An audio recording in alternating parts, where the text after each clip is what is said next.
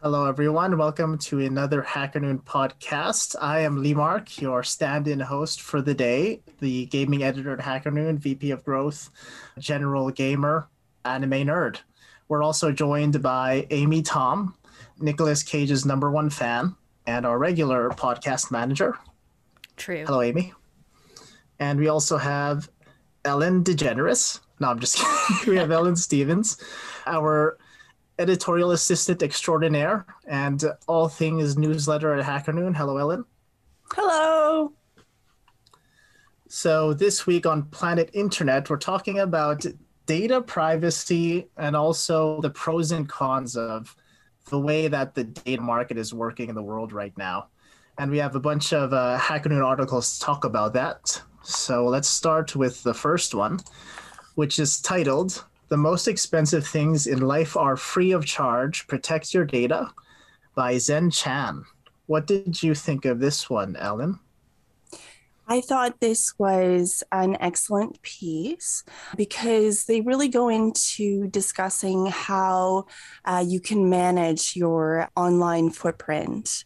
So all of the things that you've been sharing with different companies, different logins, etc., it really dives into what you can do to sort of maybe remove some of that data from just arbitrarily existing in the world. And I think that's very valuable in this day and age.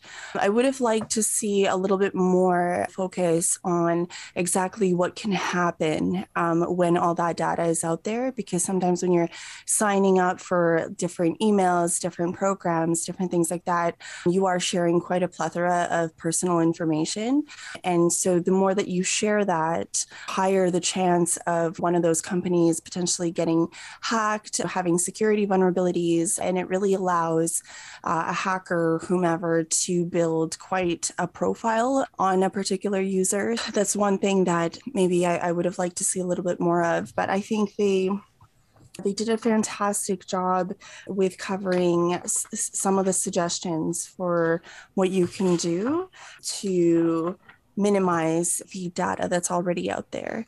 So one of the things they suggest is to review your online accounts and clean them up. So sometimes, for example, maybe you signed up for an email forever ago, you no longer use it. So why not close that account, or some app that you signed up for? Why not actually go back and clean that up to make sure that that data is no longer potentially at risk? Because if it's an application you're no longer using, maybe other people are also not using it. And so the upkeep and the security that's currently present in the application might be compromised. So that's one of the things. The other thing that what would you explain as, could you give your definition of what's a digital footprint? What would you say a digital footprint is? I would say that it's various amounts of data that are out online about a particular person. So I think things like names, date of birth, fitness data, phone numbers, credit card numbers, your first pet name, I think is listed here. Cool. So things like that, yeah. I just want to flex my Japanese knowledge a bit. This phrase, actually directly translated, means there's nothing more expensive than free stuff. Just wanted to tell you all that. I can read that. No big deal. Not a big deal. No big deal. Anyways, we're very impressed. Amy, so talking about all of these things you could do to minimize your digital footprint and reduce the amount of data you have online, point blank, do you care enough to do any of this stuff? Why or why not? It depends. If you think about the kind of data that is available online, like my name, obviously don't care. Something like my first pet's name, maybe I care a little bit more about, because it's like a security answer to a question. Actually, a few months ago, I went on a date and the guy asked me what my pet's first name was, and I was like, I don't want to tell you. Yeah. That's so random. Yes, and it depends on what the kind of data is. And yeah, stuff like my fitness data, my weight, I don't really care. But my credit card information, my social security number, my pet's first name, those are data points that I hold with more value. It depends, yeah. What about you, Ellen? Do you care enough to do any of these methods they listed here? I care profoundly, but I don't always do them. Hmm. One of the stories that I wanted to share with respect to this article is a couple of years ago, I received a very fascinating email in my core email that I use, and the subject headline was one of my former passwords for Mm. that What? account. Mm. Yeah. And Whoa. yeah, so you can do this thing when you know it's a shady email where you view the source of the email and you don't actually open the email. Because sometimes if you open the email, anyway, so I viewed the source of the email to see, and it essentially was someone trying to get more information from me, threatening me, stuff like that. So what had happened is that particular email service provider had a massive security breach. And so when things like that happen, Yeah. your information gets posted on the dark web. And yeah, so they posted my email and then the password associated with it. So thankfully by this point I had changed it a number of times, but I did keep it the same for quite a while. So there's a website that you can check, but I'm not going to remember what it I is think right it's now. called haveibeenpwned.com or something like that. I think so. Yeah. Yeah. Really? Yeah. Yeah. Yeah. Yeah, and it Yeah. shows That you the seems amount. that seems very like 2000s internet-y age. Yeah. The most Okay. miraculous thing, though, with that particular email that I had is there were multiple security breaches I Wow. see. associated with, yeah. So it was your fault. No, I it don't was think so. No. different companies that I had used Yeah. to sign up. There were multiple companies that had massive security breaches. So, yeah, I Yeah. care. I still have a Facebook and Instagram and Yeah. such things. The exact same thing happened to me too, but like the password they said they knew was like my password from my 2001 laptop that has no valuable data at all. So I was like, okay, go ahead, take that laptop if you want. Have fun. Yeah. Okay. On the subject of lessening the data you put out into the world, our next article is similar. It's called Have Your Privacy Cake on Android and Eat It Too." Amy, what is this one about, and what did you think about it? Yeah, it's about the Android privacy protocol. And honestly, I thought it was a bit confusing because it's suggesting that instead of logging into your Google account to increase the level of privacy control that you have over your Android, you can log in via something else. I think it's called Aurora Store. And then it basically works like like the Google Play Store, except not, and then you don't have to connect your Google account to your Android phone.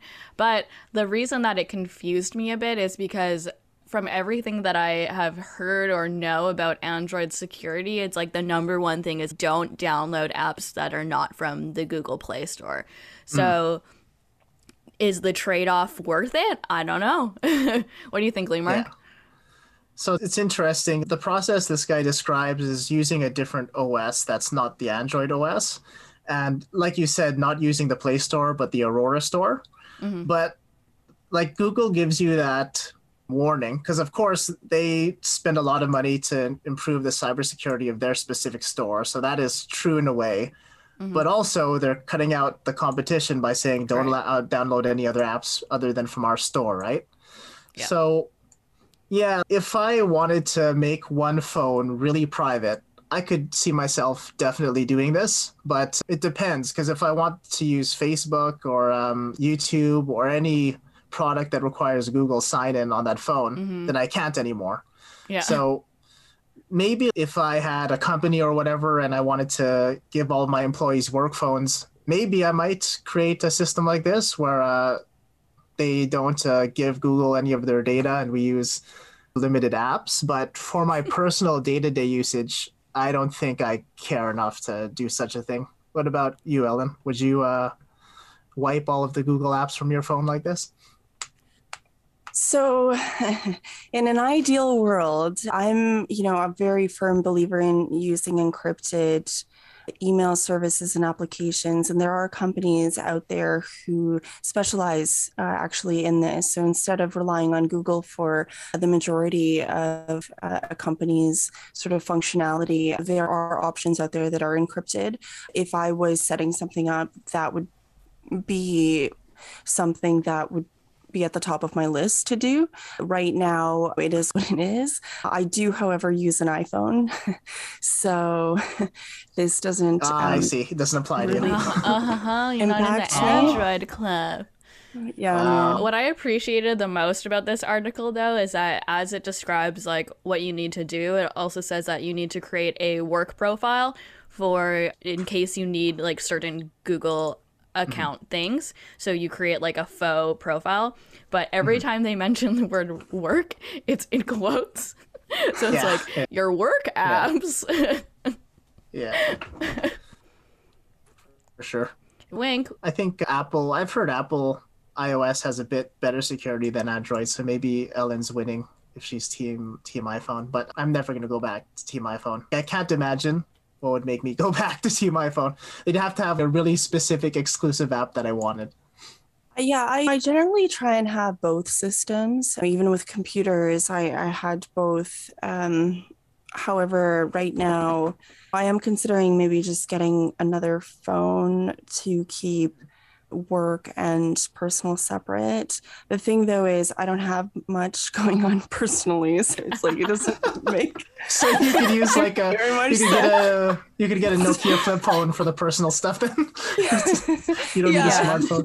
Okay. So yeah, says the girl that sent me a Slack message at 3 a.m. yesterday. Okay. Well, I've been wondering when that would come up because I'll comment at 4 a.m, like something really strange. Like, at which point are people going to be like, Ellen? Do you Yep. sleep? I also Okay, forgot really. to introduce the author, and I want to now because of his profile picture. So his name is I Pizza know. Panther, and he has the Pink Panther. He's a father web developer and pizza maker, and that's all that matters is pizza That's maker. all that matters. Yeah. He's Pizza Panther. I also noticed that and I appreciated it a lot. But I also appreciate the fact that below it we have the book to call button, but it says book a call with Pizza Panther. And like the fact that you're putting that in your writer bio, like he must make pizza from scratch. Like he makes and kneads the dough. Oh, yeah. Is my image. Yeah. It's got to be good pizza. Yeah. He might have like his own stone fire pizza oven. Oh yeah, he has got a That's what I was fire thinking. oven. Yeah. Yeah, apparently that's a Probably. thing. We should ask him. Speaking of fires, the next article is about how AI can spot wildfires faster than humans. Beautiful Best segue segue. of the That year transition award. gave me chills. This article is actually by someone I've known for a while. His name is Louis Bouchard. He's a TA at a computer vision program in a university in Montreal, and he runs this YouTube, an AI YouTube channel that it has grown really fast. So I want to talk to him about how he did that so we can match. But he basically posts these videos about different AI research papers or different AI tools that big companies have built. And he explains it in a way that anybody can understand, which I think is really missing in like not just the YouTube space, but the AI space in general. So he does something really cool, and we publish his videos on HackerNoon, and this is one of them. Ellen, did you take a look at this video at all, and what did you think about it? I did. I thought it was fantastic.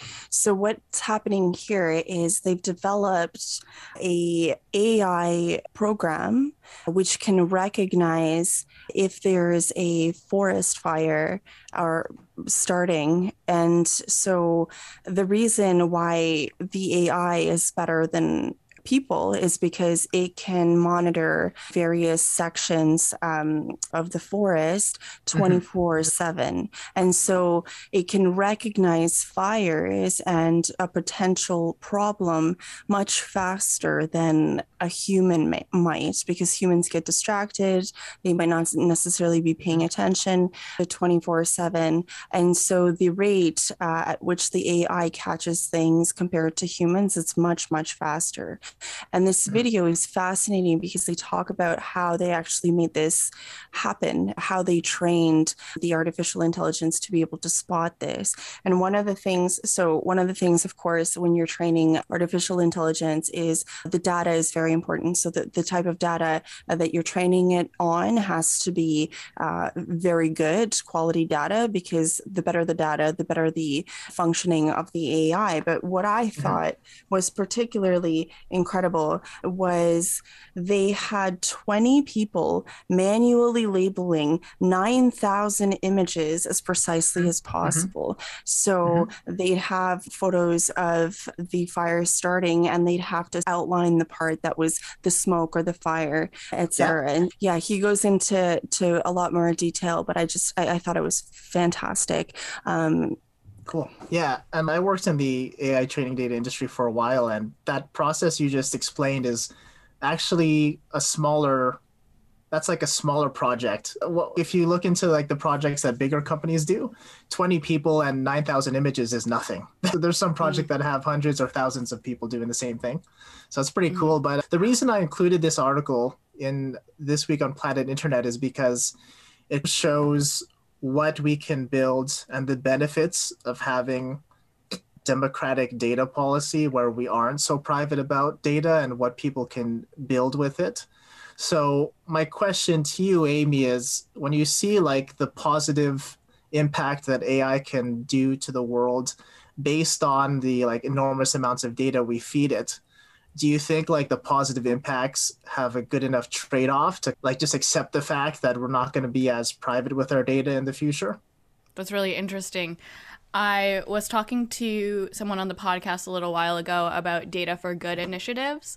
And I think that what you're talking about, the data behind this, like fire data or data of wildlife or whatever it is, that kind of data, we don't really care about our privacy issues. Like, it's a different question if you're asking me about my personal data and what it's being used for in AI, which is to sell me things. So in that sense, like, it's less kosher, I think, than using data for good in terms of helping with wildfires or whatever the cause might be.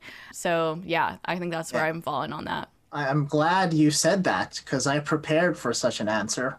So excellent. A similar like use case with a similar training method would be to create an AI that could detect danger in public spaces. So the AI could detect somebody pulling out a knife or pulling out a gun. But in order to do that, you have to feed the AI hours and hours of video of public spaces. And that's closer to the data you're talking about. If that's data of people walking around outside or people going shopping in a store. So that's like pictures and images of you that are being fed to this thing, but it is for a good cause. Thinking about that, I could throw the question out to both you or Ellen. When you think about that, is that okay to give up your privacy and your data if it's to build tools like that? I think when something is an ethical type of question, there needs to be a committee that has a certain set of points where they discuss like a sort of ethics. This is the committee. This is the committee. We are discussing this. This is it. Welcome. It would be it's a complicated thing. Ultimately, the decision would come down to whether the compromise in personal information outweighs the overall societal benefit of using that personal information. And so in the case of recognizing potentially violent criminals on the street, you'd have to look at the rate of that happening within a particular population and the ways in which this data could be abused by the government or the legal system. So it's hard for me to just really decide without having looked at various data points about that information.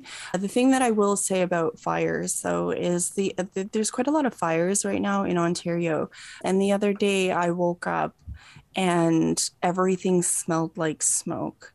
And it's the craziest thing to take fresh air for granted, even though I actively move to an area with fresher air, like intentionally, but nonetheless, to open a window expecting proper, just like a good smell to come in and have everything smell like smoke and fire is the craziest experience. So definitely support this That's data usage. that's scary. Is the Yeah. fire that close, or does it just travel that far? Like you're not in a danger zone, but you can just smell the smoke from like 100 miles away, or what's the Yeah, situation? so I don't think it was too close, the fire.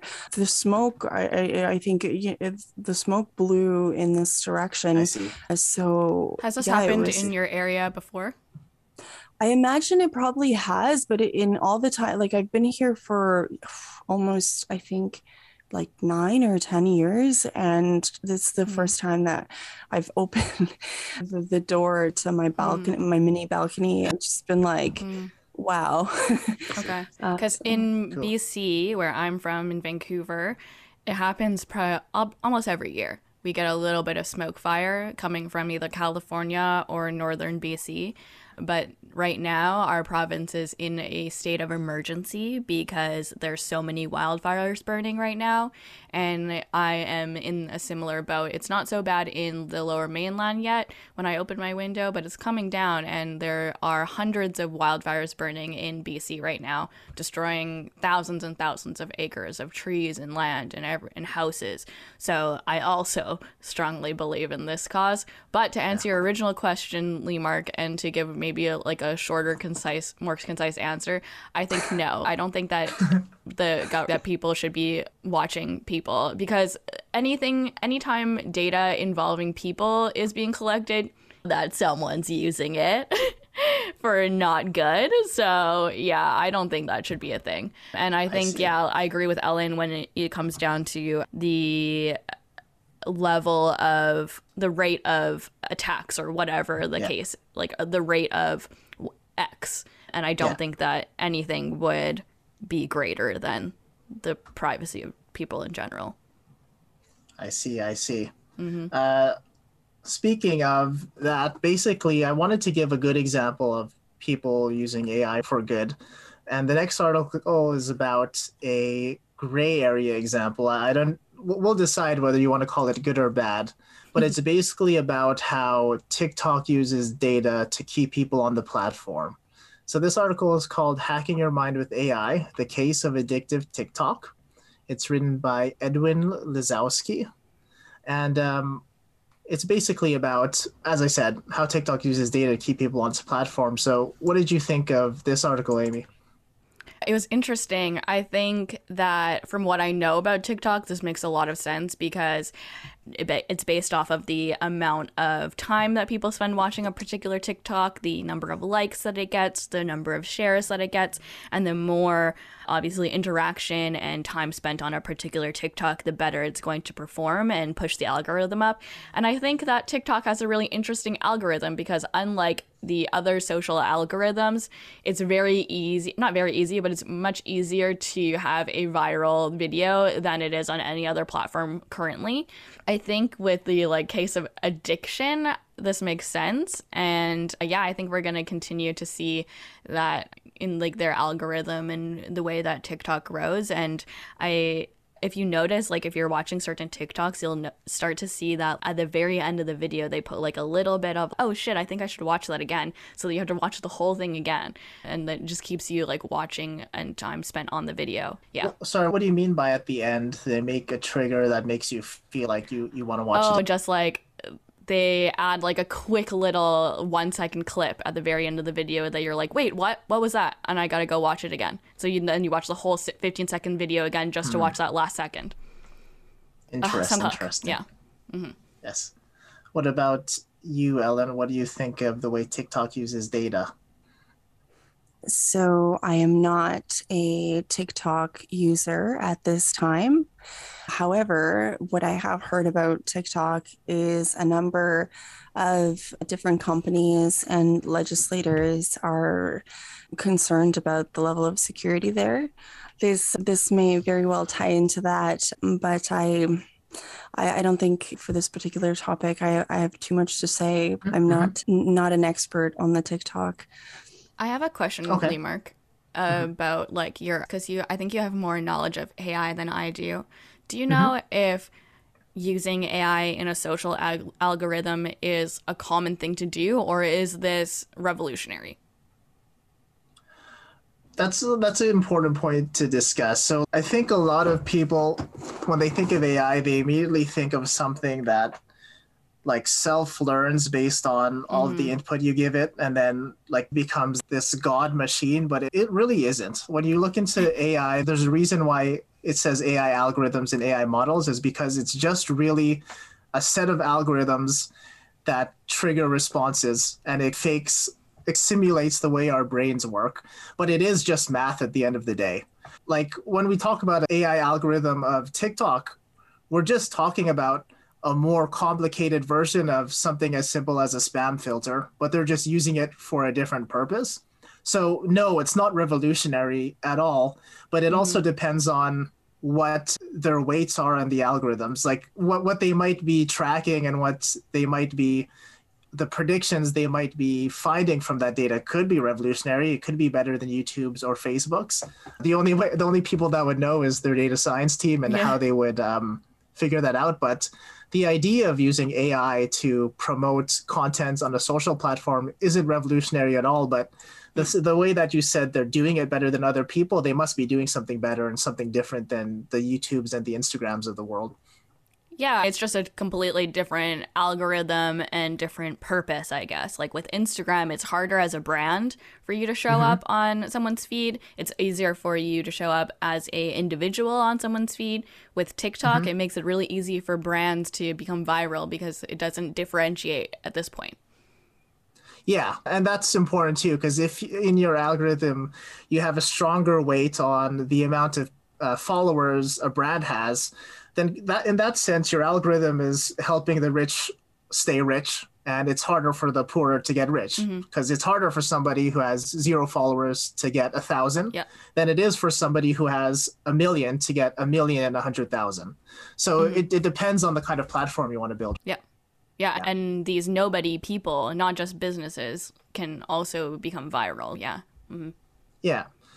But my question with this article was still the same. So like when you see what TikTok is doing, or not even just TikTok, YouTube, Instagram, whatever you have it, the way that they track your data and the way you use those platforms to influence what's on those platforms, do you think that's okay because it makes you have a better experience on those platforms? Or do you feel like we've just gotten too complacent and we just feel like it's normal, so everyone's just going with the flow?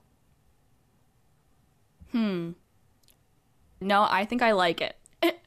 I think I like it to have the kind of content that I want to have because my Instagram knows that I like dogs and bunnies, and that's great, but it doesn't know my address. So I think I'm good with that.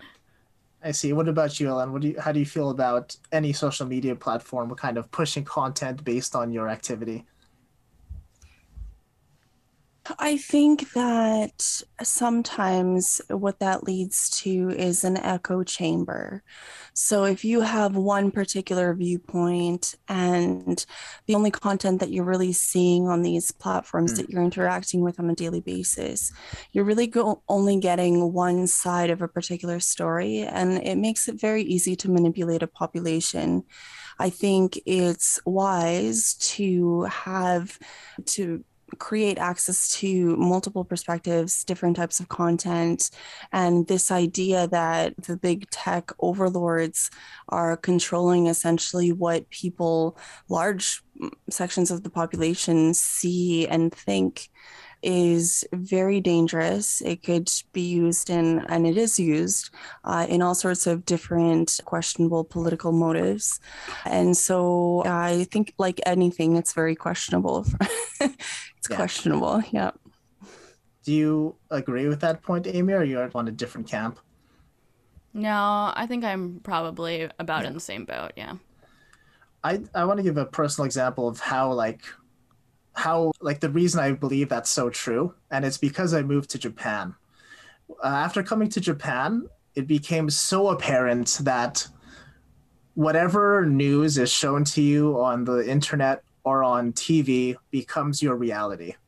And the reason I realized that is because the first time I came back to Canada after, I don't know, let's say a year or 2 years, there might be a song on the radio and I'd be like, who is this? And everybody around me would be like, how do you not know X person? So that's like a simple way of explaining it.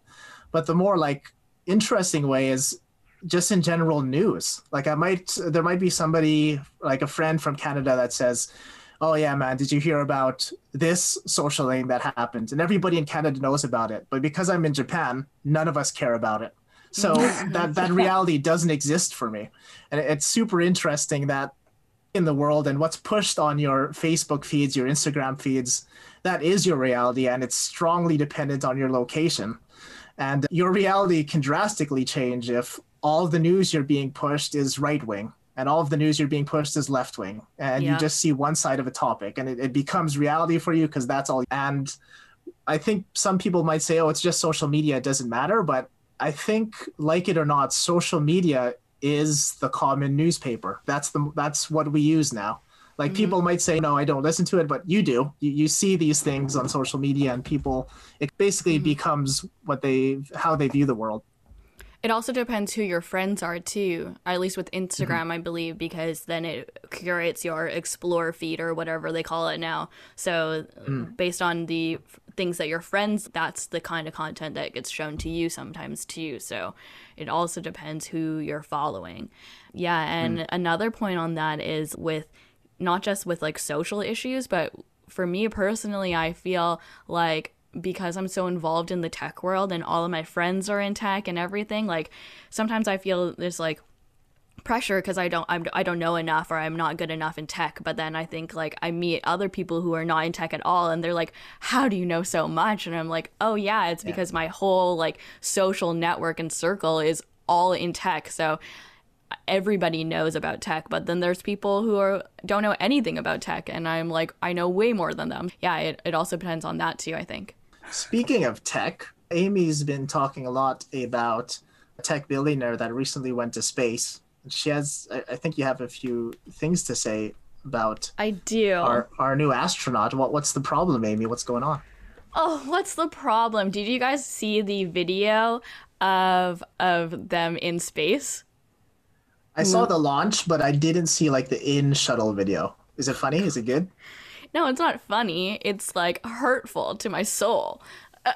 They are like floating around there, and Jeff Bezos goes to the 18-year-old and he's, hey, throw me that. Like, see if you can catch this in your mouth. And he like throws him a piece of candy or whatever, and he catches it, and then Jeff Bezos like, yeah, oh my God, this is so much fun. We're billionaires. And I'm like, oh God. The worst. But what I am excited about is that within the people that went to space was an 80-year-old woman, which is very cool because she's now the oldest woman to have become an astronaut. So that's exciting for women in tech. She can do that, but I can't ride a roller coaster. That's great. Yep. And then the 18-year-old. And then they were just like throwing ping pong balls around. It was super obnoxious. Go to Instagram Blue Origin and look up the video. Yeah, because it's offensive. Someone should describe what's happening on screen. Okay. They're floating around in space, and they're literally just, oh my God, this is so much fun. Look at us. Woo! And then now Jeff Bezos is holding hands with Wally, the 80-year-old woman who went to space. They're hugging. They're floating upside down. I need to see the part where they have the ping pong balls. It's the ping pong balls that really offend me. Like, of course, you brought ping pong balls up to space to have a little throw around. It's the part that offends me where they throw candy or whatever into each other's mouths. Like they're just having a party up there while everybody else down here is poor, and there are people who are starving, and there are people who need vaccines, and they're just throwing candy into each other's mouth in space and just saying, oh my God, look how fun this is. I hate it. Someone absolutely needs to take everything that Amy was saying and do the audio overlay over that video. Oh, that would be great. That would be a great TikTok. Yes. Oh my God, look at me in space. And people need vaccines, and they're just floating. Oh my God. Yeah, what about the social distancing on that shuttle, Blue Origin? What's there going was on with none. that? No? And also everybody is calling it the space penis, which is delightful. That's fair. It I mean, does look that's It does fair. look like That's very fair. similar. Yeah, like No. I don't think I have as much inherent hate just because of like screw the patriarchy and the bourgeois. That's not my hate. It's more what an unbelievable waste of money Of and time. money. Like if you're gonna do it, why only 11 minutes? Why don't you stay there for a couple hours? You're already up there. Like you've already taken the risk to get up there. I'm pretty sure launching is like the most dangerous part. Like I don't why stay know. for 11 minutes? Go longer. Or No like it idea. costs millions of dollars to do that. Couldn't you like launch a satellite at the same time or something? Like couldn't you have made Yeah. it useful? Yeah. Yep. I don't know. Yeah. But we'll never know until we reach that level of billionaireism. So just wait, you'll get there and then we'll find out why he did it perhaps. Amy's Yeah, trick when set. Amy becomes triggered. a billionaire, she'll be like, maybe I don't hate them so much anymore. No. You actually that 18-year-old son of a millionaire is cute. So if you want to if you Well, want to there you hit me go. up, There you know, have let it, me know. folks. Not all billionaires. I see. Just kidding. I see. All right. Thanks for joining us on This Week on Planet Internet. Once again, I'm Lee Mark, your host, joined by Amy, Tom, and Ellen Stevens. And thanks for joining and see you next time. Bye. Peace Au out. revoir.